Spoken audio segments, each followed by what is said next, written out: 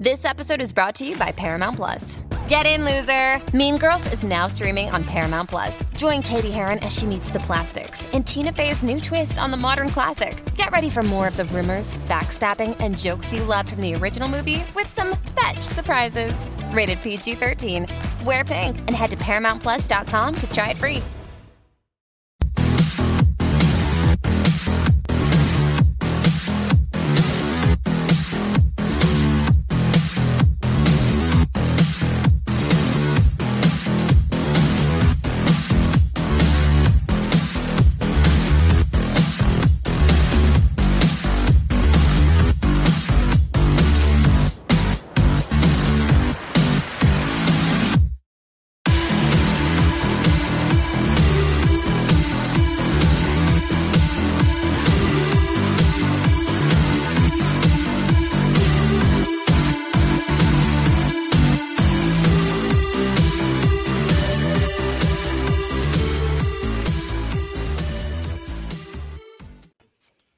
I think it's Friday night. I think it's about 11 o'clock Eastern Standard Time, which is where I am. So what we usually do on these Friday evenings is Will Allred and I get to meet or re-meet some creators in the indie comics community. Will, how are you tonight? Doing all right. I guess as well as can be expected. As well as can be expected. I talked to Taylor Curry Smith and Russell Nahelty. I'm meeting Taylor for the first time this evening. We're going to do this like we always do. We're going to talk about indie comics. We are going to try to have a great time, try to be funny, and look at great projects. What I did want to say before we start, that doesn't mean that we do not realize what is happening in the world. It doesn't mean we don't care. It means that one of the things that I realized I dove into at the beginning of the pandemic was Netflix, Hulu, Disney Plus, etc.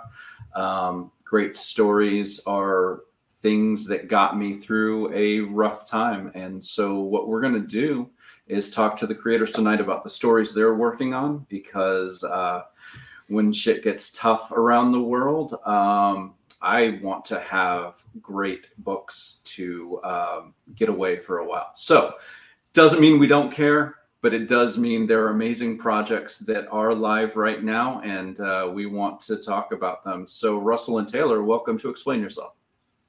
Thank you. Thanks for having us. Yeah. So what we usually do is a little 30-second pitch for each new project. Taylor, can you, if someone was walking past your booth at a convention, how would you describe House of the Queerbodies to them? So House of the Queerbodies is a modern retelling of familiar fairy tales. It's about a girl who finds a portal beyond her bookcase that goes to a world where fairy tales and nursery rhymes are real. And she's on a quest with Mother Goose's gander to find the story that her grandmother has forgotten. She's going to a place called the House of the Queerbodies, because the Queerbodies are those who remake forgotten stories into new creations. And it's kind of a metaphor for what we're doing here, taking a book originally published in 1901, reimagining it, because it, of course, was based on centuries-old fairy tales. Nice. We're going to get a nice deep dive into it a little bit later. Russell Nahelty, welcome back. How are you, bud? Good. I'm gonna say good for lack of going into it. We're gonna take good. Good is great. Right. Good is good. Yeah. So Cthulhu is Hard to Spell is a comic anthology series across 3 volumes, which is the third one's on Kickstarter now. It's 107 stories about the gods and monsters of the Lovecraft universe, and it's stories from cute to scary and everything in between. The thing that really sets it apart is there's a ton of anthologies of Lovecraft if you want horror, but very few that deal with the mythology. And I'm mostly a mythology nut. And that's what really drew me to Lovecraft's work in the first place. And so this really takes the gods and monsters and displays them in everything from very scary to very cute scenarios. So we're going to do the deep dive on Cthulhu is Hard to Spell first. How did you come up with the idea to tell your anthology in 3 volumes, and can you bring us into what each of the 3 volumes kind of is, the theme and you're centered on? And Ignacio, how are you this evening? So I know that each anthology volume has a specific theme. Can you talk us through those? Sure. So when I developed this, so first of all, I'm not a Lovecraft not a Lovecraft a huge Lovecraft fan from back when I was a child. In the same way that I wasn't a comics fan until back when I was a child either. But I came to Lovecraft really about 5 years ago. When everyone that I know that was in my fandom really was like, I love Lovecraft. And so I started reading him, and I realized that like he influenced just everything in pop culture. I mean, I can't think of a horror author maybe even an author. Probably there are authors that are as influential, but that have been remixed and remastered as much as him, everywhere from The Abyss with James Cameron to In the Mouth of Madness to Event Horizon and literally everything in between. There's pretty much not a piece of pop culture that hasn't been influenced by H.P. Lovecraft. And that's the part that really interested me, the remixed and remastering. Not that I don't like the originals, but the originals do have a formula because they were all done for pulp magazines. So like they're very formulaic. And once you've read maybe like 10 Lovecraft stories, like there are different ones, but like they become very repetitive as a rule because like he wrote for pulp magazines. Like these were done as shorts for pulp magazines. So I was really influenced by like the influences that he has and bringing out and making an anthology series that dealt with that. So we in designing that, I decided our first anthology was called Monsters and Other Scary Shit, and it was a monster anthology about monsters. And the hook of that was like, these were monster stories, but they could be fantasy monster stories, sci-fi monster stories, prose, comics, pretty much anything. And when we went to Lovecraft, we kind of just brought that same thing over. And the thing that I realized in doing my research is, aside from Call of Cthulhu, there's almost nothing about the mythology. Like there's nothing that focuses on the mythology itself. I'm not saying there's nothing, but like there's effectively very, very, very, very, very, very, very little on the mythology, especially compared to how many stories there are about like Lovecraftian horror and how many anthologies and how many just books are about that. So I decided I wanted to do an anthology in 3 parts. The first part being the Lovecraft gods planning to invade, which is our first volume. The second volume is gods invading and taking over the universe. And third, the one that we have on Kickstarter now to end the trilogy is Lovecraft gods versus mythological gods and humanity in a fight for their universe. And it really ends up being, especially, I launched the second volume March of 2020. So you can imagine this is it's been an interesting 2 years. I'm really glad you're not going to do a 4th volume then. Yeah, I mean, we launched this one in like the war in Europe. We launched so it's been so what I really started thinking about when I originally had this anthology up right after the previous anthology, and I was like, I told people that I was going to do it.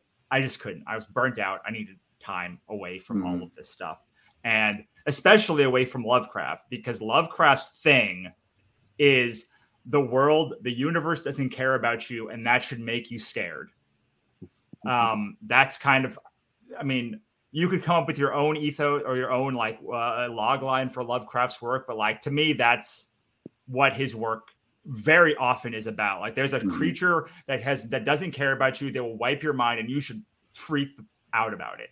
And like that's very hard when there's a global pandemic and the world is falling apart. So when we came back, it's kind of like when they came back with Ichabod Volume 2. Is like I just couldn't deal with the bleakness of Ichabod Volume 1. I have a book called Ichabod Jones Monster Hunter. The first volume it's funny, but it's oppressively bleak. If you've read the rest of the books, it becomes much more filled with hope. And it's very hard to fill a Lovecraft anthology with hope because like there's very little hope in Lovecraft. It's kind of his thing. Mm-hmm. But it sort of became this idea of like what wins out, like, because my idea is like the world, it means nothing and existence means nothing, but like that's hilarious to me. Like I'm an absurdist, like Camus and Sartre and Dali. Like those are like my favorites. Right. So it became this idea of like what would win, like hope or fear. And I'm still unsure how people will feel about this anthology, because I don't think it's going to end like people think. People may want it to end, but I hope it's like a Lovecraft anthology that shows we really love the mythos, but like also we took a lot of liberties with the mythos. Like my story is Lovecraft is Cthulhu versus Zeus wrestling match. Yeah. And like they're fighting over the fate basically of the universe. And that's kind of the theme of like fear. First one is like fear, like being overwhelming. Then it like overwhelms you and takes over. And like, can you like, and is there enough hope that you can like fend off these like demons? And that's sort of the anthology in 3 parts. And I think that we can do it. We can tell that story not because of Lovecraft's work, because Lovecraft's work is oppressively bleak, but because the anthology really is about all of the ways that people have subverted and taken it and made the mythos their own. We have a lot of women and LGBTQ and BIPOC creators. And we made that very clear that we made a big push for that, because like Lovecraft, like hated those people. Okay. Hated. All right. He's like not like a good human. He kind of repented about it on his deathbed and in his later letters. But like for the majority of his life, like he had some issues, but so we wanted to bring in a lot of different voices that could tell a lot of different stories and like sort of build out the mythos as like beyond just this one human, because it really was like, it was one human who created it. But the reason that it still endures is because Robert E. Howard took it over, and then other people took it over, and then like they all became stewards of this universe. And as a creator, the so few things are shepherded after you die, like even by your closest relatives. So the part of the Lovecraft mythos that I really identify with is A, the mythology part of it, and B, like the idea that like you by like making all of your work in the public domain during your life, like and asking people to remix it and work with it, like you can have a legacy that lasts far more than your own work. That was a long-winded answer to your question, but like something like that. But I do love the fact that you have the two mythology, well, not two mythologies, but you have the one mythology and then other mythologies fighting it. I can't help but think of, Cthulhu versus Zeus is, one guy just wants to eat us and the other guy wants to turn into a ray of light and fuck us. Yeah. And, like I'm rooting for the guy who wants to fuck us. And I didn't think I'd ever say that until you put the two against each other. Well, the thing is that the beauty of Lovecraft's mythos is that it is a mythos that exists outside of religion. Mm-hmm. So every other mythos, really, whether it's Egyptian or Mesopotamian or Greek or Roman or Norse or whatever it is, Sumerian, like they all focus on humanity. Like they all are like, humanity is like this exceptional thing, almost like Earth in the Marvel universe. We're going through the Marvel universe. And I'm like, wow, like why is Earth the thing that Dormammu wants more than anything in the world? Why Earth? Like it's right. I mean, I think maybe we find out later. I mean, if you're like 10 movies past that, maybe it makes sense now. But like, we're watching that. I'm like, what do you mean? Like why are we special? And what I guess there's a third thing that I responded to in the Lovecraft's work, which is like this idea that like humanity's not special, and like these gods who are so overpowered that like they can make and destroy planets, that the universe lives inside of their mind, that those things wouldn't care about us. And like, it's a very refreshing. I know to say Lovecraft is refreshing is like kind of an oxymoron, but I found that because it exists outside of and not commenting on other religions, because like I have gods in my mythologies, and like, but they're all commentaries on like the other gods. So this was kind of just like a thing that is very, very different. And I think that there's probably many other mythologies that did this over the years, but there's none that endure quite so much and don't have even something like Lion, the Witch, and the Wardrobe or Wizard of Oz. Like those characters are like very Christian coded, and Lovecraft's work is not. Mm-hmm. So you mentioned Lion, the Witch, and the Wardrobe, which immediately with the 30-second pitch about the House of the Queerbodies, you talked about the portal behind basically the closet. Taylor, I want you to kind of come into this conversation, because obviously you're playing with public domain. You're playing with, how do you guys work, both of you, within public domain and branch off? It's something that I'm interested in because I've never done it. So how do you guys figure out what to be true to and what to turn on its head? Yeah, so I thought the adventure through the bookcase was a really cool note to experience. And the original book is called As the Goose Flies, and I went to look up. It's like, okay, how does this compare to things like Chronicles of Narnia? Because it's, going to the magical world of fantasy beyond the large piece of furniture, and it like predates it by 50 years. Because Narnia was, I think, in the 50s. This came out in 1901. Wow. And it just kind of, people have always had these stories of whisking away to the magical world.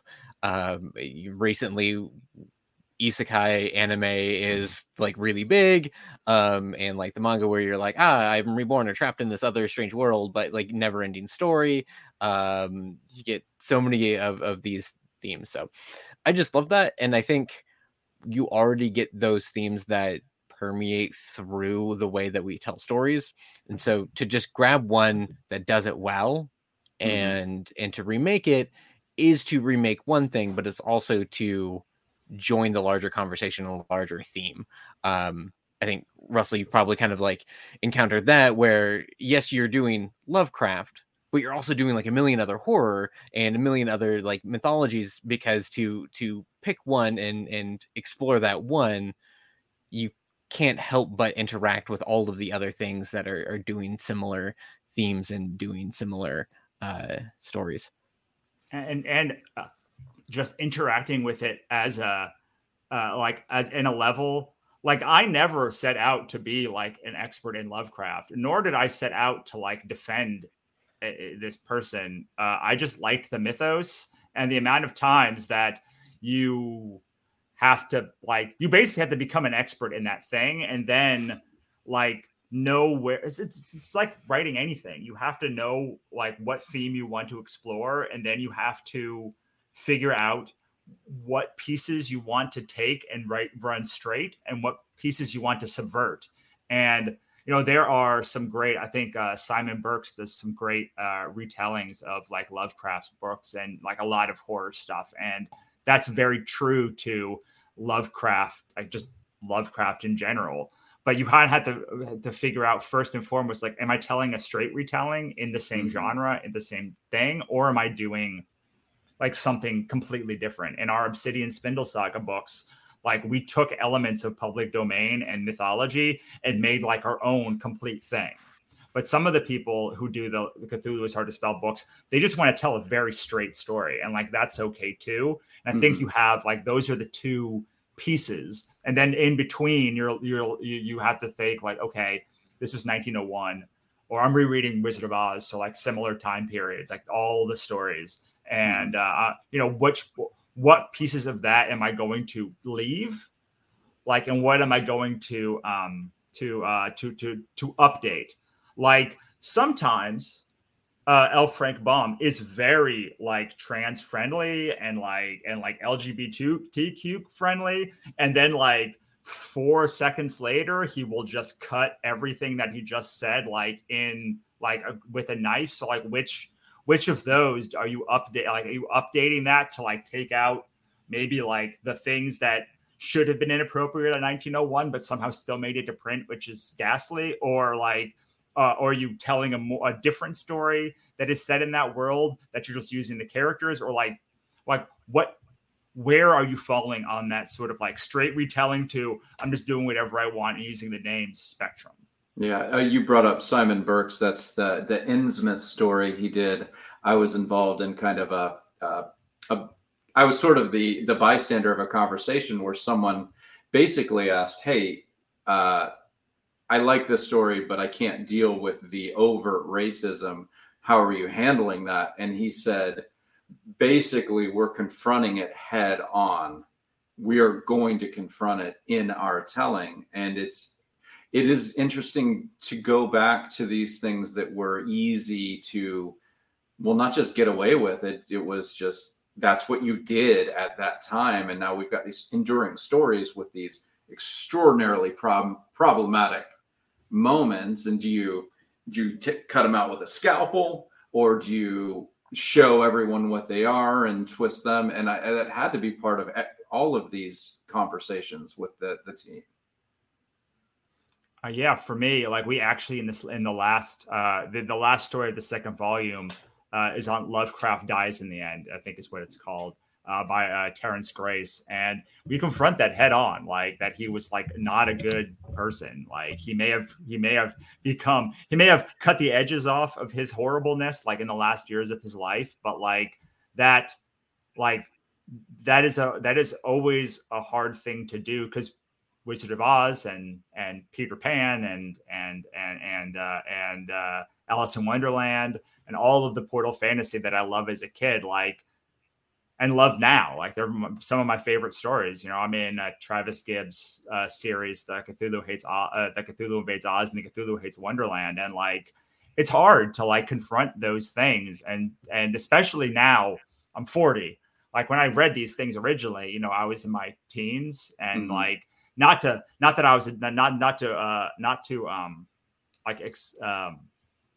make excuses for like a dumb kid, but like I was like, they didn't talk about this stuff in the 90s. Like it was not a thing that like you could easily find and explore. So it's very hard to go back now and figure out where you draw that line, especially with someone as problematic as Lovecraft was. And we did that by like literally saying, here is a bunch of like queer, BIPOC, like women creators who like are going to give you their spin on like what they think of the mythos. Well, let's go back to this. Go ahead. Sorry. I was going to say, you kind of have that opportunity to, as an anthology, that you don't have to pick just one approach to do it. Like you said, some take it straight, some take it head on, some, you know, reinvent. And I think in the anthology format, you really do have that room to just like explore and have fun with the approaches. And it doesn't have to be like the one uniform. You right. Picked this choice and now you're sticking to it. Right.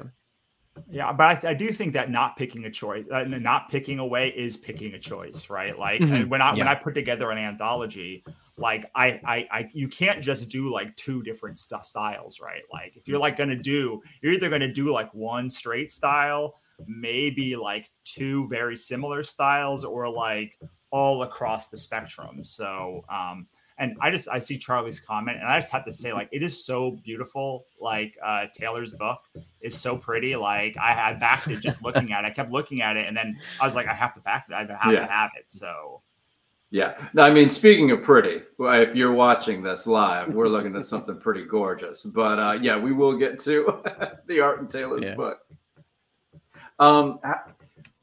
We can't, unfortunately, with an anthology the size and 3 volumes, we can't get to every creator. Is there anybody, writer, artist who's brand new to the anthology that's coming on board? Oh my goodness, so many. So we never had Trina Robbins before. Trina Robbins, the first artist for the first female artist for Wonder Woman, and she did a story with Leonie Moore that that was wonderful. It was a date with Cthulhu, and it was great. It's so funny. It's like a romance. It's like drawn in the style of romance, but it's Cthulhu, like on a date, and it's just so funny. If you scroll up, Camry Lapka's story. This is the first time we saw Camry. Camry was the artist on Black Market Heroin. We've had Nick Doan before in his book, but never with Aaron Thompson, who you're passing by. And their story is great. It's very much like, I love that each time we get to be like, oh, we didn't have this thing in the book, and now like we can add these things. Like we've never had a story in the first 2 volumes of Shub Niggurath, and that was Camry's story. And we haven't dealt with Carcosa much. And D. Parson is new. He has a few comic strips, Life with Karami, Rosebuds, and then Pen and Ink. Oh, and I have to say, a good buddy, JD Oliva. That's I'm not saying he wasn't in the other ones, but I just see his name and I love the dude, so I got to give him a shout out. Yeah, he's so cool. I mean, it was not. He has a series with the characters. I can't remember the guy's name. I think it's Jeremiah something, but he was able to bring his book, his series into comics. Holly Interlati, Jamie Primack. Like, there's just so many who are new. And some that are new that have not done comics before, at least that I know of, like Tara Seguin. And we try and bring like a bunch of new people. And that's a combination of open casting and of doing an open call, but then literally reaching out to communities and such. And a lot of that Chris Simon does, because there's just a lot of communities I can't reach because like I'm not invited. Like I cannot join women in comics with some of the women in comics groups. So like Chris Simon does a lot of that work. But what's been wonderful about the book is we started the first book. We said 50% of the book, of the stories in this, have to be from a marginalized group. And it was, especially because I didn't have a co-editor, it was tough to hit that the first time. And then the second time I had Chris, and it became, it was easier. This third time, we didn't have to make anything because it was like there was 65% of the stories, something like that, fit that quota already. And I think, I talk about a lot of with anthologies, but like I feel like I need to.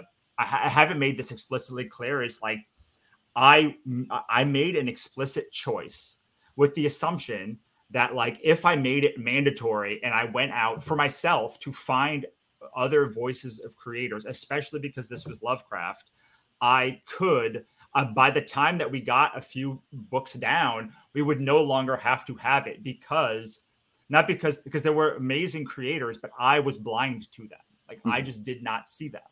And so by opening my eyes to them, eventually we got to the point where this one, like I looked at all of the submissions and I did all the calculations and I was like, oh, well, we had all the people that were back, and then we had people who like, who submitted, hopefully because they were like, no, Russell and Chris are cool.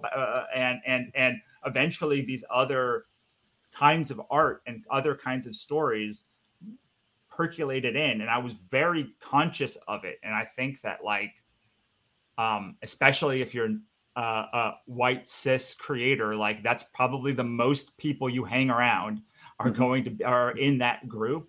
And if you are not consciously making that choice to look, you will then not find, and you'll fill anthologies and it'll all be the same voices. And when you're doing something, especially like Lovecraft. Lovecraft is an example. Like, we do not need one more white dude like telling a Lovecraft story ever. Like, that's 100 years. You got 100 years of that.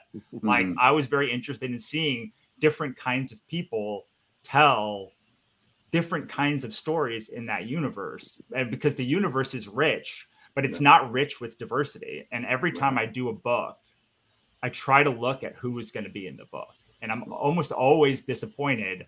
And whenever I bring it up, it always is, I just didn't think about it. I'm like, no, you, of course, like, you're not thinking, but you have to consciously think about it. If you ever want to unconsciously not have to think about this, you have to consciously think about it now. And it's tough because people shut you out.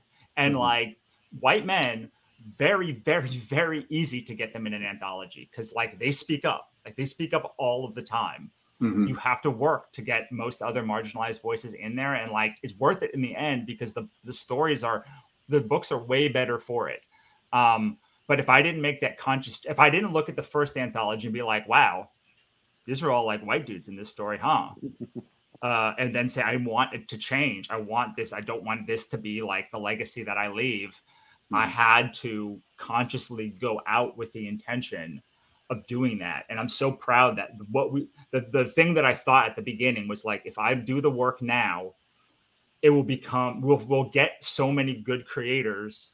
I won't have to think about it later. And I still think about it. Don't get me wrong, but like, it was so nice that once we had the final submissions, we like didn't have to do any work. We didn't have to go anywhere. So you planted a field in a way that people were happy to come and bring their own seeds later on. Exactly. And hopefully what happened was like, they saw after the first one, I was like, if I'm going to make this commitment, I have to hire an editor who is not me, like just to do that, who like will deal with submissions and will be able to help and will be able to give a different voice, different feel to the anthology. And she brought amazing creators. She brought she's the reason we got Chris is the reason we got Paul Jenkins, is the reason we got Ray Anthony Height.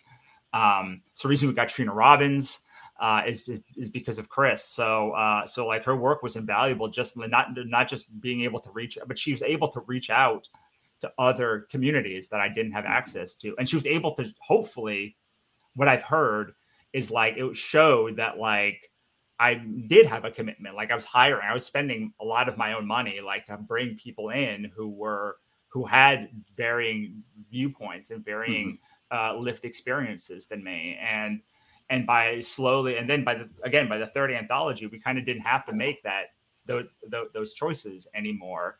And that may change if we do a fourth or a fifth or whatever. I do another anthology, but I'm hoping that like I now have a very strong stable of like creators that I can rely on that are not only white men. Not that I don't love, but it gives just richness to the experience of making comics and of the kinds of comics that you can make. Yeah. No, I think it's definitely something that that is a worthy goal, and the fact that you have achieved that goal is something. Not just a worthy goal; it's like the best thing to do. Like it's not. I'm not like a hero for doing this thing. It's just like the books are better for having like all these other voices. Like I am a better creator. Like I am a better editor. Like the books are better. Like it's just like you are stupid if you're not doing this. If you're not actively doing it. Like I mean, I made like the playful pitch like before, but like the honest truth is like these books would suck without all of the other voices. Like they are better because of that. Like the reason why it feels different is because there are different voices that are telling stories in this universe. Like otherwise it would just feel like the same book that you've read 100 times before. And so, please, like this is just the thing everyone should do, because it makes comics better and it makes your work better and it makes you a better creator and a better human to have other people around who do not look like you. So like at the end of the day, the book will be better. Like you will make more money. It will be a better thing for everyone involved to have all of these things together. It's not a charity case to do it. It's a thing that you should be doing because like you want to make more money and make better books and make books that are going to resonate for longer, because like, frankly, the longer that we go in this timeline, like the more marginalized voices are going to be like the mainstay of books and comics and all of this stuff. And like, you don't want to be sitting there 10 years with like your your books that you've only had like white dudes work on and be like, oh shit, like I'm literally irrelevant now. Yeah. So speaking of people who want to make money, let's get some eyes on House of the Queerbodies and look at that art. Taylor, I'm going to go to the screen, and I know, Russell, you've got a lot going on. Please hang with us as long as you can, and if your schedule needs you to go to your other responsibilities, we will. Can I say one not thing be if upset. I have to go? Yes. In case I have to go, is so right now we just crossed $18,000 a little bit before this live stream. That means we this morning we unlocked Hell Strawberry from your collaborator and Like Father Like Daughter from Cat Calamia. Nice. Just a couple of minutes ago we unlocked Jupiter Jet from Jason Inman and Victoria Robinson and a print by Mary Bellamy. If we cross $19,000 before between by Sunday night, we'll be unlocking 9 Twilights by Agnes Mortensen and Andrea Rosales, who's helped me a ton this year, and Warhead Volume 1 by Katrina Kunstman. No, that and then one at has 20,000, such amazing art. That one it's so great. Like it's so art. underappreciated, and she's in the book. She's in all 3 volumes, and her work is underappreciated in every single one of them. She's so good. And then finally, 20,000, we're going to do Pistol from Jessica Maison, and then Tart Volume 1. I mean, I'm sure most people here have Tart Volume 1. If you're on this stream, probably know what that is. But like, we are going to be giving it away if we're doing. And there's something like 20 comics that we're giving away already. I mean, if you go to the page, you will see just the ridiculous amount of comics that you get for backing early, on top of unlocking all of the perks that we have along the way that we unlock, and getting some cool Cthulhu books, and being able to, what I love about the Cthulhu anthology is I'm able to introduce you to new creators who are inside the book. So most of these creators, Pen and Ink, from D. Parson to Travis Gibb to Claire Leslie to Timothy Fling to Brittany Primack, all of these creators, almost all of them, are inside the book, and you're able to then go say, "Oh wow, I really like that work. Let me see if there's anything in these bundles for there," and like they probably will be something. Yeah, no, and that's a beautiful way to get a bunch of different books. It's an honor to be part of it, and I hope they make it. And people got to read Hal Strawberry, because that's Ludo. That's just him getting to draw exactly what he wants to draw. So you know that it's going to be gorgeous. And this is not about Hal Strawberry. The art is beautiful in the book, Charlie Stickney says, and that is speaking about House of the Queerbodies. So Taylor, I'm going to pull up the screen and let's do a deep dive on this book. Where did the inspiration come? Did you know about the book beforehand, or were you looking for a book to work on and ended up finding it? Yeah, so I enjoy works in the public domain. I spend a lot of time on projectgutenberg.org. I think it's .org, might be .com. I don't know. I just Google it. But it's a fantastic resource of works in the public domain. And I just like reading through it. And to kind of go off of what Russell was saying, it is in no way difficult to find plenty of works written by men. And so it was really interesting for me to kind of deliberately search for fantasy in the public domain by female authors, which, you know, you think in modern times, like, oh yeah, you can find that. But like pre 1920s, it was very difficult. So I would just kind of read through and read different ones. And when I found As the Goose Flies by Catherine Pyle, I was just kind of charmed by it because it tells this, portal fantasy. She goes world to world. Robin and I were kind of joking on a podcast the other day that it's kind of the like Kingdom Hearts of fairy tales almost, because Ellen and the Gander go from kind of like fairy tale world to fairy tale world, interacting with different familiar characters. Here we have the 5 little piggies that you might know from going to the market, getting roast beef, etc., which and they make a comment that they don't get to hang out with the pigs that were in the brick house, straw house, wood house, because they got a full story and they're just from a nursery rhyme. They only get a rhyme. They're not fully established. So it was kind of fun doing this story, and as it goes through, it eventually leaves the familiar territory of the Western European Charles Perrault Mother Goose stories. We see Aladdin. We see I was gonna say Bluebeard, but I think that's back to Charles Perrault.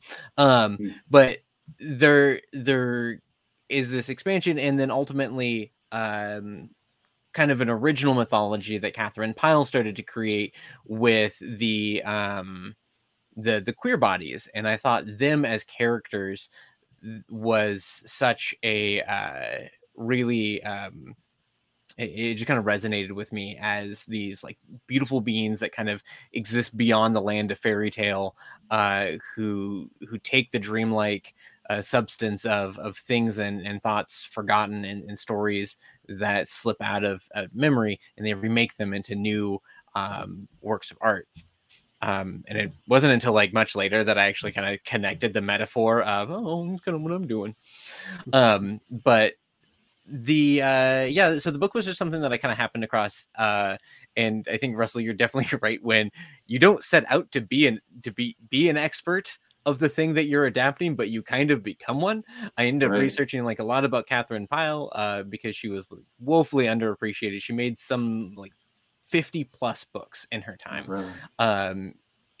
Or like had a hand in. She wrote and illustrated 30 of her own, and either edited, wrote, or illustrated in over 50 books in her lifetime. She lived 75 years, but her brother Howard Pyle was more famous than her, and he kind of got he kind of overshadowed her in that way, in the way that 1900s kind of is. That's okay. Gomer Pyle just wiped them both off the map. And so kind of rediscovering this and then telling the story. Your question of how do you know what to preserve, what to tweak, and what to throw out the window was something of a discovery process for me. I set out to adapt the book into a comic almost as close to one-to-one as I could originally, where if they set it on the page, they set it in the comic. And then I hired a fantastic editor, Jasmine Walls, who was like, what if we didn't though? What if you kind of made it your own thing? And she was really inspiring and kind of gave me the permission that I didn't know that I needed to, because this is my first time writing. I've spent a lot of time in the world of comics, and in my past life, and I mean that in terms of the job that I used to work, not in a metaphysical sense. But we can get into that later if you have stories, because we can go where we need to go. I have these dreams, I used to do project management and artist representation in the comic book world, and got to see a lot of the behind the scenes happening. Got to work with a lot of artists and writers and editors in that support role of management.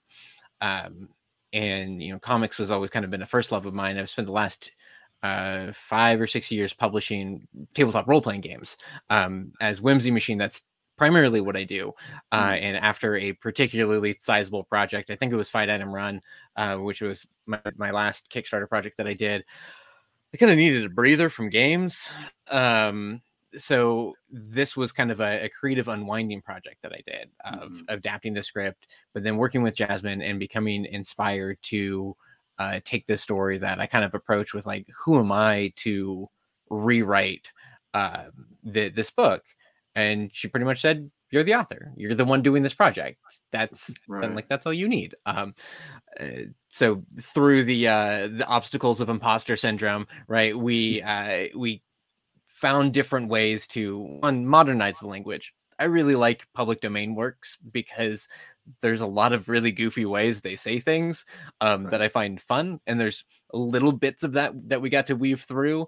But for the most part, the language has been overhauled so you can actually get into it, and it sounds like the way that people talk, at least for Ellen, because now she is a modern person, and she, talks like you would expect a person to talk in modern day, or a child to talk. But sometimes these characters that she interacts with, have that weird fairy tale cadence to their voice, and I think that's kind of a fun juxtaposition there. What a huge compliment that is to your editor, though, that she opened up your world as opposed to putting walls around you. I mean, that you don't hear that about editors, and that's one of the things that they can do best, is actually help you expand things that you don't even realize. That's an amazing kudos to her for doing that. Yeah, Jasmine has been fantastic to work with. She was really supportive in like going through and not shying away from being critical of like, cut this, like, this is weird, it doesn't make sense, like, the way that you've written this panel description is considered torture in probably like most spaces for the artist. A poor human has to draw this. Not those words exactly, but yeah. But she was also really supportive and saying like, I love this. This works well. Or like, I laughed at this part. And it's that positive feedback mixed in with a negative feedback that you're like, I didn't know I needed that so much. I like that. But working with her was really, invigorating, inspiring. And when it came time to do the art, there's a handful of artists that I reached out to because there's this kind of whimsical look that I was hoping for. And unfortunately, when you're a new writer with a game publishing company who's never done comics before, and you're saying like, I have this like nearly 200-page book that I'm going to Kickstarter. Do you want to lasso yourself to it? A lot of schedules were pretty full. And so I ended up doing an open call on Twitter. And some of the artists that I'd reached out to were supportive of the project. They're like, it sounds cool, I just can't do it. And them retweeting it, I ended up getting like so many responses that it was like mind-boggling to go through all of them. But ultimately I found Robin Richardson through them, and they have been wonderful to work with. The style exploration that we did. Now, Robin describes himself as kind of a stylistic chameleon, of being able to do a lot of different styles and not necessarily having the home style that they can always go back to. But when we started off, we were starting with the main character Ellen, and then the Gander, because we see them throughout the entire book. We want to know what they look like. And since Robin is from Malaysia, they pitched like, can we make Ellen Malay? And I'm like, yeah, let's do it. And so they created Ellen based on kids they went to school with, and their own fashion sense growing up in Malaysia, as well as like family and just people that they knew, and that way Ellen became a really personal character for them in a way that she wasn't necessarily for me. She was in some ways, and she was a character that I liked, but I loved that Robin was able to put so much of themselves into the character there. But we started out with just taking Ellen as we see, because the original As the Goose Flies is an illustrated book, and Robin just drew her in just like a style, like, this is what the character originally looked like, I'm gonna redraw it, this is going to be a style exploration. I'll do like half a dozen or so styles. We can kind of fix or find what we like, tweak, the iterative process in that way. And it was really funny because Robin sent me an email that was, I was going to do a couple of different options, but I think I nailed it in one. And they sent the email and I was like, you did. Oh my God, Yeah. you did. You nailed it in one. And one of the Kickstarter updates is kind of going through the process of how we designed Ellen together with those back and forths and some of those inspirations and the kind of the story behind the character design. But I was also really happy to hear that the style that Robin ended up kind of falling into for this for House of the Queerbodies is a very comfortable style for them, and wanting to do that to bring a sense of comfort and warmth and fantasy and wonder and whimsy through House of the Queerbodies, which I think is wonderful to start on, because as we go through the book, we're going to hit some of those horror, scary elements that you would expect to see, when they run into the big bad wolf, when we, just go into uncertain worlds of like, what's going to happen? Are we going to make it? Can we cross these obstacles they go into, an opaque wall of mist with these massive figures crossing, like silhouettes and giants, and it's a lot for a kid to take in, but we get to build up to that. And I think the style that Robin achieved for the comic is perfect. Yeah. Well, I was going to say pretty much perfect, but that would be an understatement. Well, the great thing is they create this style, and then you get Charlie Stickney saying, I had to back immediately when I saw the pages. So obviously they were right. They picked the exact right style, and it fits the story you're telling, at least from what I can hear. Now, you said 200 pages. Is this volume that we are kickstarting a full 200-page volume coming at once, or is it broken out in parts? Yeah, so this is part one. This Kickstarter is for part one. It comprises the first 4 of 12 chapters that House of the Queerbodies is in its entirety. This one, this is the thing that the creator should know off the top of one's head. It's something like 50 odd pages. Okay. So it's a pretty good chunk of story. It takes us through the introduction to the world.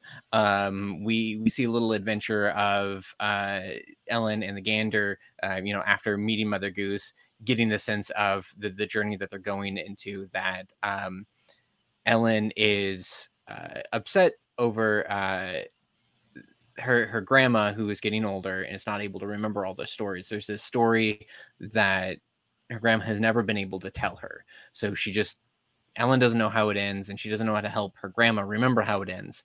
And so when she gets into the world of fairy tales being real, the first thing that she thinks of is, hey, there's this story that my grandma can never remember. I know some bits of it.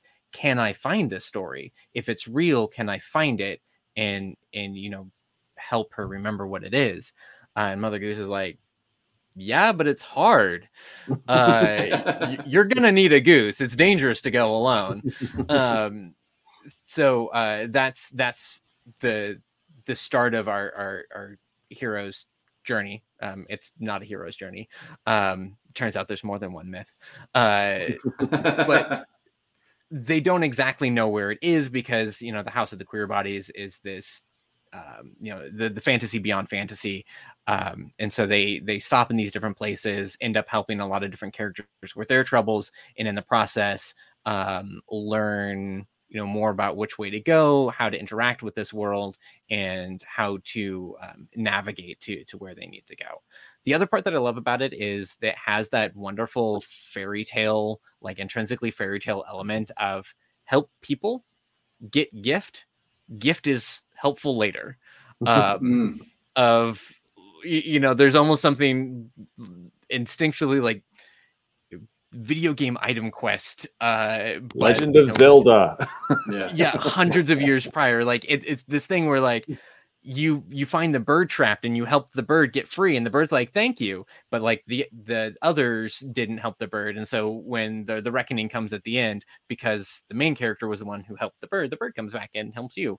And I think that sense of charity, kindness, and compassion, of helping when you can, of putting yourself out there when you can, that it ends up being what helps Ellen when she needs it. Is just that full circle effect that I love about fairy tale storytelling.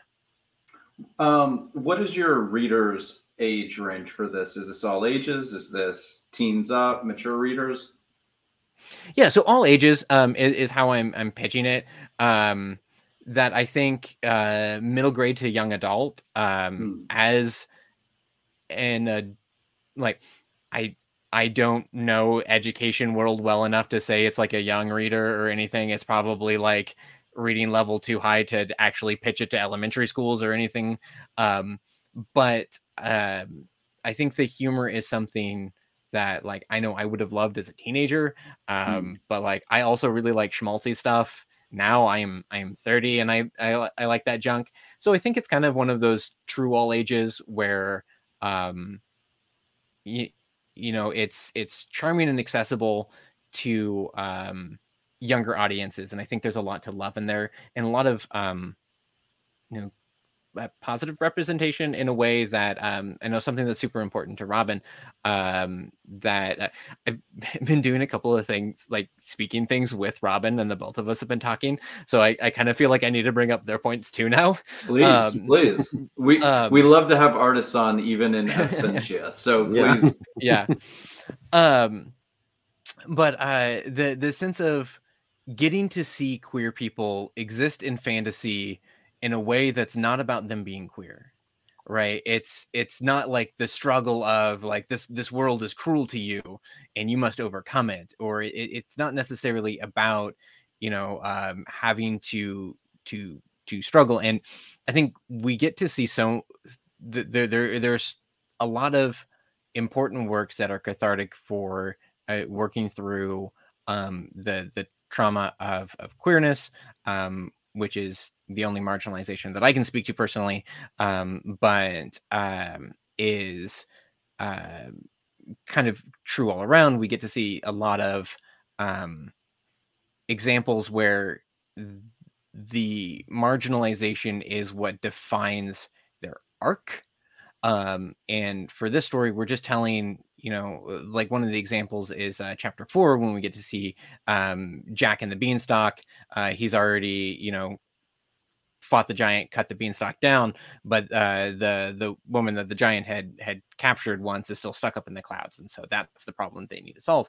But in our story, Jack is trans, and it's not like he fought the giant because he's trans. He didn't like not fight the giant because he's trans. He's just a character in a fantasy story, and also he's trans.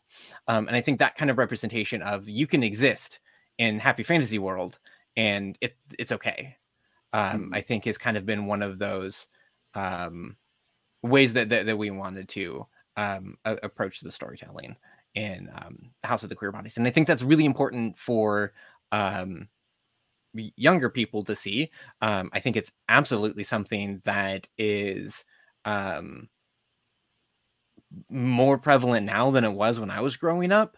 You didn't really see that sort of thing, and so there's a lot of heteronormativity. So to be able to see stuff that is outside of that and be like, oh, this is okay and this is normal, like that cartoons are doing it more and more, I think is always really like inspiring and encouraging. Like Korra and Asami held hands so She-Ra and Catra could kiss, and like we get these bit by bit, and it always feels like breadcrumbs. So to have something where you just have that like positivity that's just like, here it is. But also I am an adult man and I am writing a story, so there's probably going to be humor or elements or just phrasings of things that is probably going to resonate to more my demographic of millennials that entered the world when the recession happened, and everything that we knew about adulthood is actually different than everything that they were telling us it was going to be, and cartoons are still fun. Yeah, and the world just keeps getting better and better and better, and we're just right. Donut though. Well, gentlemen, I want to thank you very much. We're coming up on midnight Eastern time. This is about the time where we kind of set our sights on talking about the campaigns from people that have already been on the show, but they're still live. We're going to do this for House of the Queerbodies and Cthulhu is Hard to Spell as long as you are alive and as long as we are running the show, which will next week. All right, so next week we'll do it. Once again, Cthulhu is Hard to Spell, an anthology. Russell, do you have like a pretty link for if people are listening to this on the podcast that they can find it easily? Because boy, Cthulhu is hard to spell. Oh, I think you're muted. You're muted. I don't do that often. There you go. So it's CthulhuIsHardToSpell.com, and there is a trick because most people forget the second H. That's the most common one. I've been editing this anthology now for almost 5 years, and it's easily Cthulhu is the number one most misspelled word. So you just remember the second H is for horror. Okay. It's pretty good. You go kind of sounds like CTH. Yeah. And then ul, it like sounds like UH. So, but then the second H is the one that most people will cut off, just like the second L of my name. So it's CthulhuIsHardToSpell.com. Up until the 27th, we're trying to get to $20,000 in the first week. Yeah. And you can get all three volumes in this if you need to catch up, correct? You can get all of our books. You can get we have an all in with all of our hardcovers, but yes, you can get all 3 books. We have pins.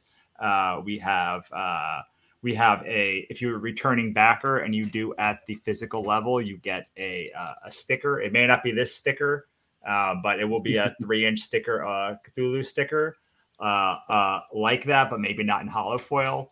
That's for the first 50 people who back at the physical level in our returning backers. So that's the first time we've ever done that. And then every week, if you're listening to this later, like you can still hop on. Like the returning backer thing is through the whole campaign. So if you back any of our campaigns before, you can get there and back even if it's the last day. But we'll be unlocking stuff throughout the campaign. I have just so many stuff from the comics exchange, from collaborators, from stuff to share, from prints to books, and full volumes down to single comics. And yeah, I mean it's a fun time. You'll see. I mean, we didn't even get to see inside, but like you can see inside all the books. And most importantly, you can go to CthulhuIsHardToSpell.com and you can get a sample of all 3 volumes of the book. If you just want to check it out and see like if it's your jam. I think if you like monsters, then it's going to be your jam. Like I'm a monster and mythology fanatic. So before you go, though, you have to answer what does the second L in Russell stand for if the second H is horror?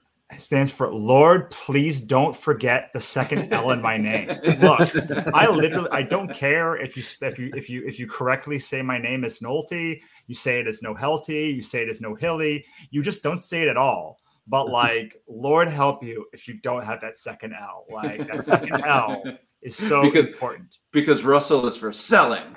Sell. There's a great picture of me to show that just has like has the SELL of my name there, and I'm like behind my booth, like doing something ridiculous, probably. And so yes, and that's when I realized that that there's sell in my name. Nice. CthulhuIsHardToSpell.com. Nice. So Taylor, House of the Queerbodies.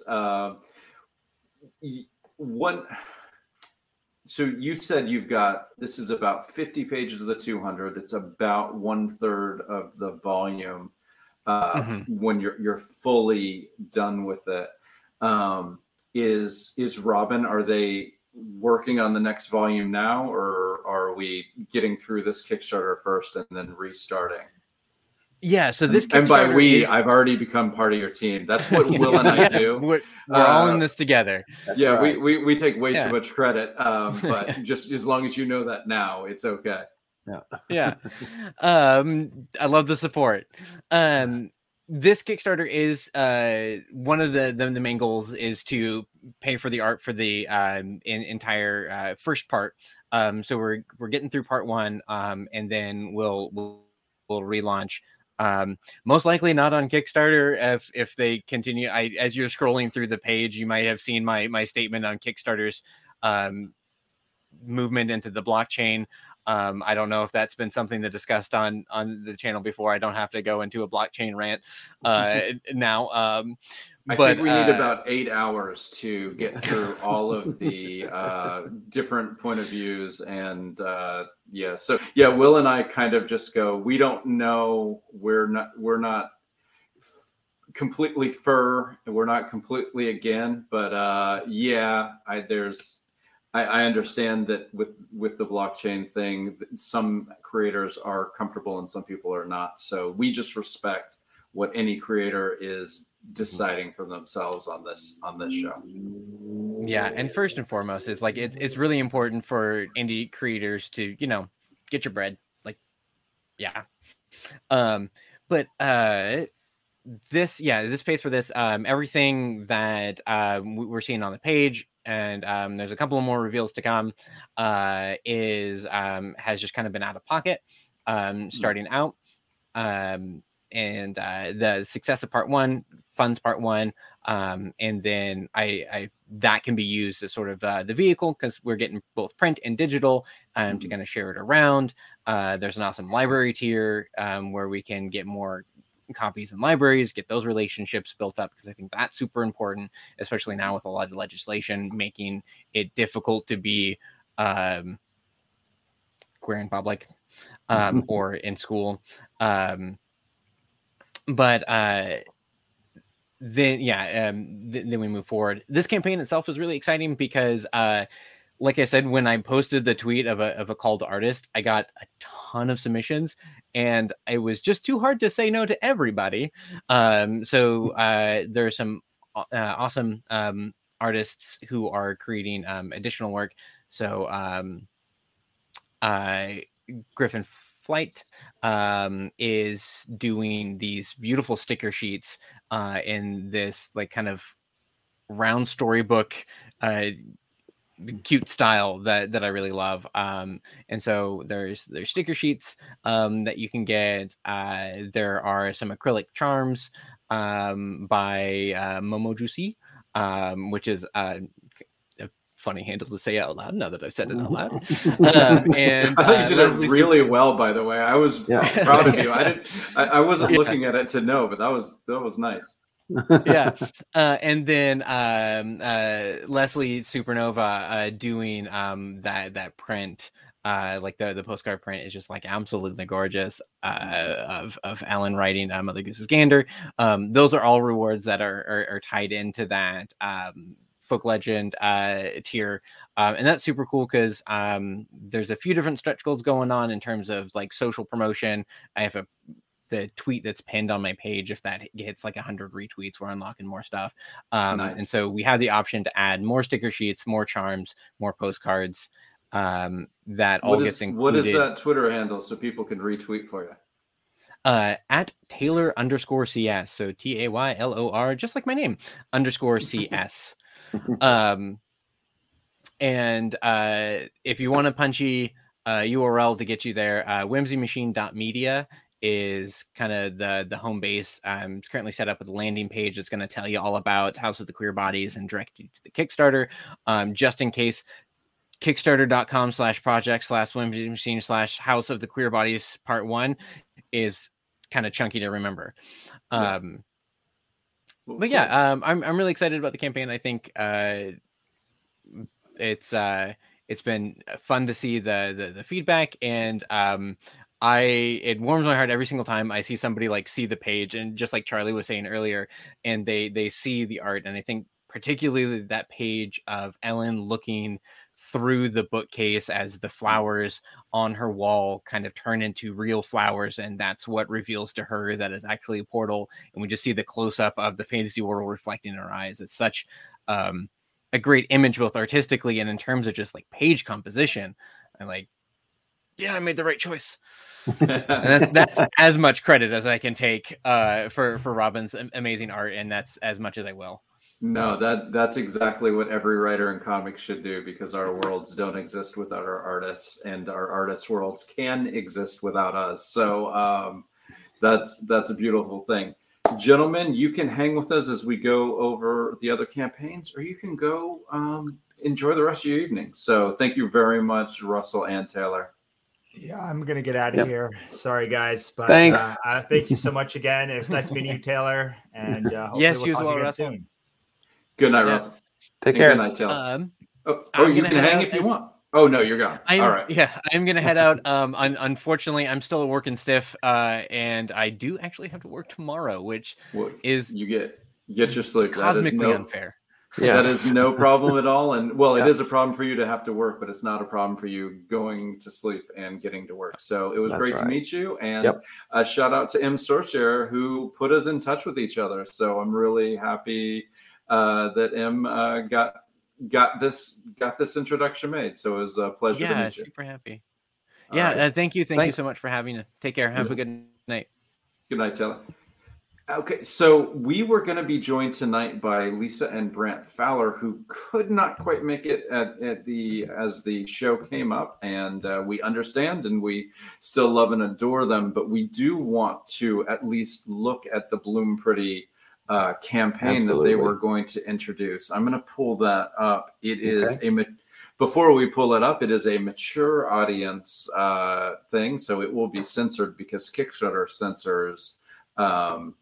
Nudity, but just, like, I don't think anybody who's on YouTube will care, but if you do, cover your eyes, because there's going to be some very, very extremely classy but sexy art coming up on your screen. So and it's also by a completely all-female team.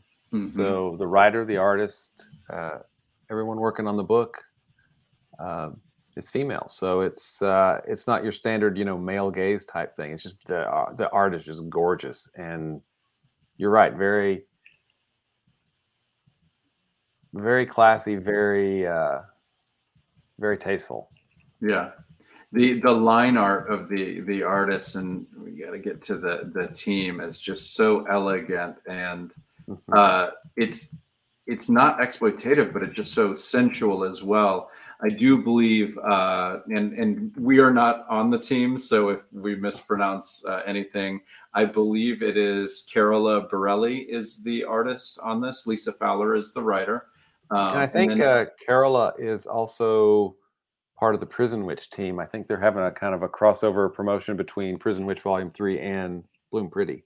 Oh, beautiful. But I'm not going to guess what everybody else does on it. And we're just going to scroll through. Fantasy, gorgeous art. As I said, there are some censored things. So, I can imagine that page is going to be even more beautiful without a bar over the female form. But it's just extraordinarily beautiful. The covers on this campaign are amazing, so eye-catching. I cannot wait to read it. I can't wait to see the story that Lisa has written and that the whole team has put together. This, fantastical deer buck. When I say buck, I it's a blue deer-like animal with flowery antlers, and it's just such an intriguing animal. I don't know anything about this book, and I am all on board for it. Yeah, and Lisa has been working on this for quite a while, and I think she's poured a lot of blood, sweat, tears, and her soul into this. So it's and it comes from Last Ember Press, which is Lisa and Brant's company, and all of their books are always gorgeous. Mm-hmm. I mean, look at the covers. Yeah. Look at the flowers there. I mean, that's just so. The art is just gorgeous. Mm-hmm. There is a reason that they have passed, I believe, 500 backers, 600 backers now. I think they're closing in on 700, aren't they? Yeah. I'm finally down to the cover, so I'm not going up to find it until we've looked at the covers. I'll find it. I will find it. It gives me a reason to look at it here. So, I mean, this cover B by Lorenza, I'm not going to. I would mispronounce it. The Princess Bride homage cover, and I am a sucker for reflections in the thing. So, oh my God, just gorgeous, just gorgeous. This is the book. If you're listening to the podcast, I apologize that we're just talking about art, but you can go to Kickstarter.com/projects/LastEmberPress/Bloom or just search Bloom Pretty in Kickstarter and you will see all this gorgeous art. It will cost you money because when you come on this page, you are going to back this Kickstarter. There is no get more than one cover. And yeah, I'm sorry, your wallet's not going to like it, but it's definitely worth it. Yes, they have 696 backers and they are less than 500 away from passing $20,000. And it is a campaign that deserves support like that. And so, 18 days to go on it. So while there is still plenty of time, I would say get in there soon. So Gerald says these guests can't hang with the late crew. We're just made of sterner stuff,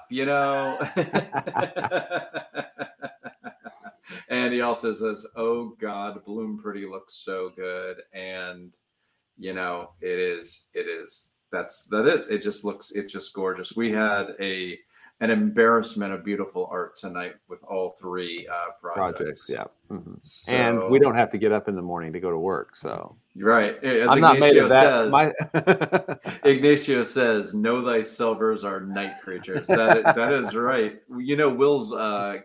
Will, you want to tell the name of your newsletter? Yeah, it's called the Midnight Hour because I am a definite night creature. Every time someone says, "Oh man, I had to get up at like 5 a.m. or 6 a.m.," I always have to come back with, "There's a 5 a.m."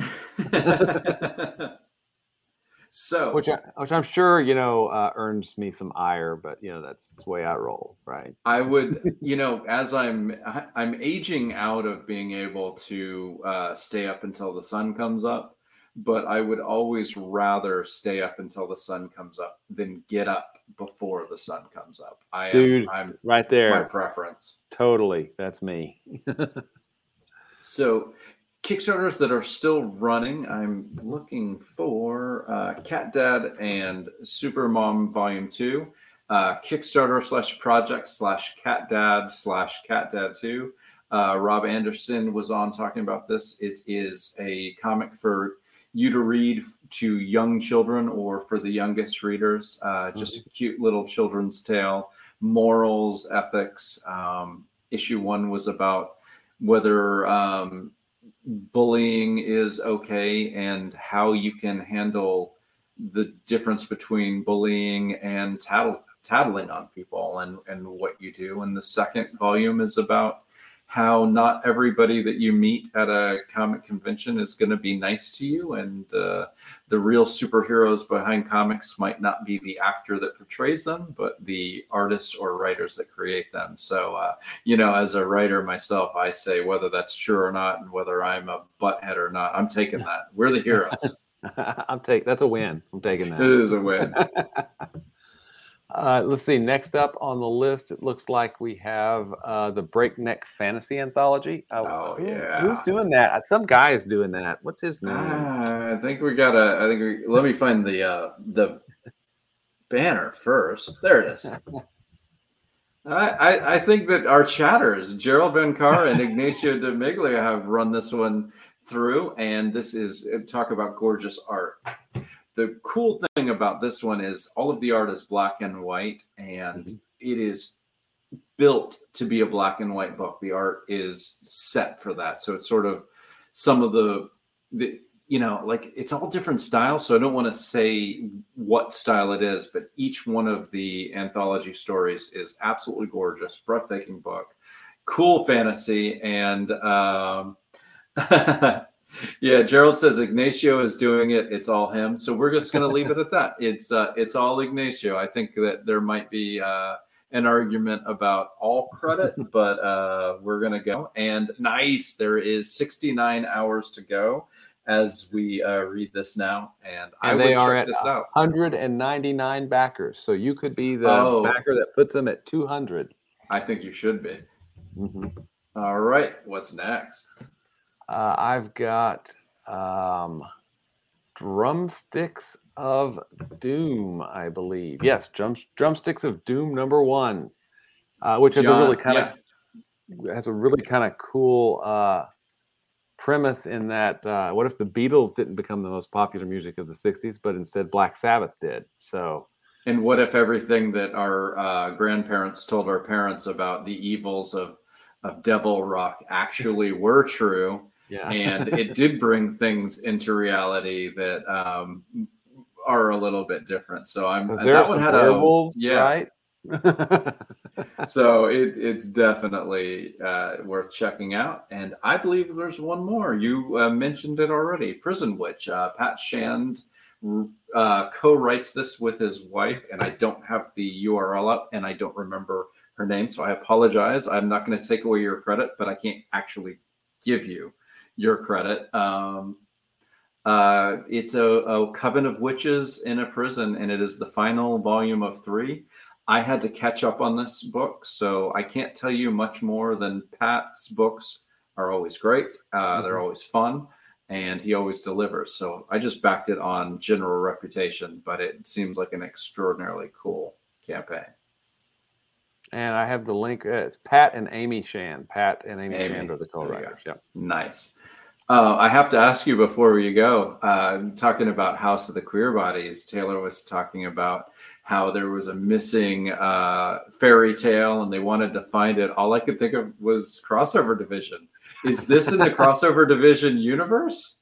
It could be. I'd never heard of this before. And, I love that they're talking about the public domain, because when you get right down to it, the public domain is kind of our cultural inheritance. There's so much stuff in kind of the general zeitgeist and, our culture that we pull on as artists, whether we're doing, whether I'm, stealing from Dracula or, just using all these influences that have come down, from, Western literature or even, literature of the rest of the world to influence us in what we create. I mean, it's amazing.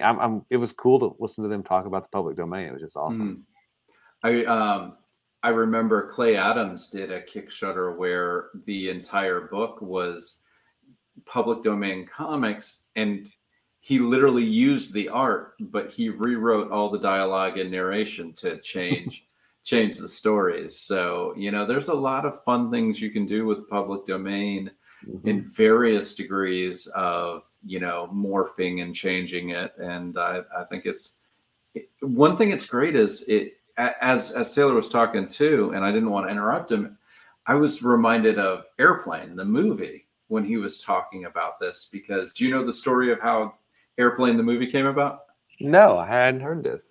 Okay, so the Zucker brothers, I know the Zucker brothers, and I don't know if Jim Abrams was part of this or not, but the Zucker brothers had a weekly live comedy show that was written. It was not improv, but it was written, and it was just sketches. It was their own 30-minute thing, and it was much more like the Kentucky Fried Movie than Airplane.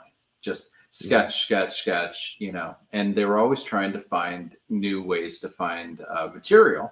So one thing that always worked were commercial parodies, but you wanted to find the worst commercials. Well, when do the worst commercials air? 2 a.m., midnight, 1 a.m. Yeah. So they would take their VCR recorder and they would just hit record and go to sleep. And the next day they'd wake up and they'd have 4 hours of movies, TV shows, and bad commercials. Well, one day they were sitting there watching for bad commercials, and there was this, I don't remember the name of the movie, but it was a movie, a very straight, serious movie about an airplane takes off, food poisoning takes out the entire flight crew, and they need to get a passenger out of the plane to land it. And he has PTSD from the war and has to fight with landing this plane. Well, they decided that they didn't know how to write a movie because of the structure of a beginning and a middle and end. They didn't know how to do, but they did know how to tell jokes. So they took the entire plot and stripped out everything serious and threw all their jokes in it. And that is how we have Airplane. Roger. Clarence. What's the Victor? So if you stayed this long, you heard a little bit of Airplane history, and we really appreciate it. Gerald, Ignacio, Charlie, everybody who stopped by. I said to my wife, we have people who come in and they chat together. It's like doing this is worth it. So you make it worth it, and we appreciate it. Good night, everybody. Yep. Thanks.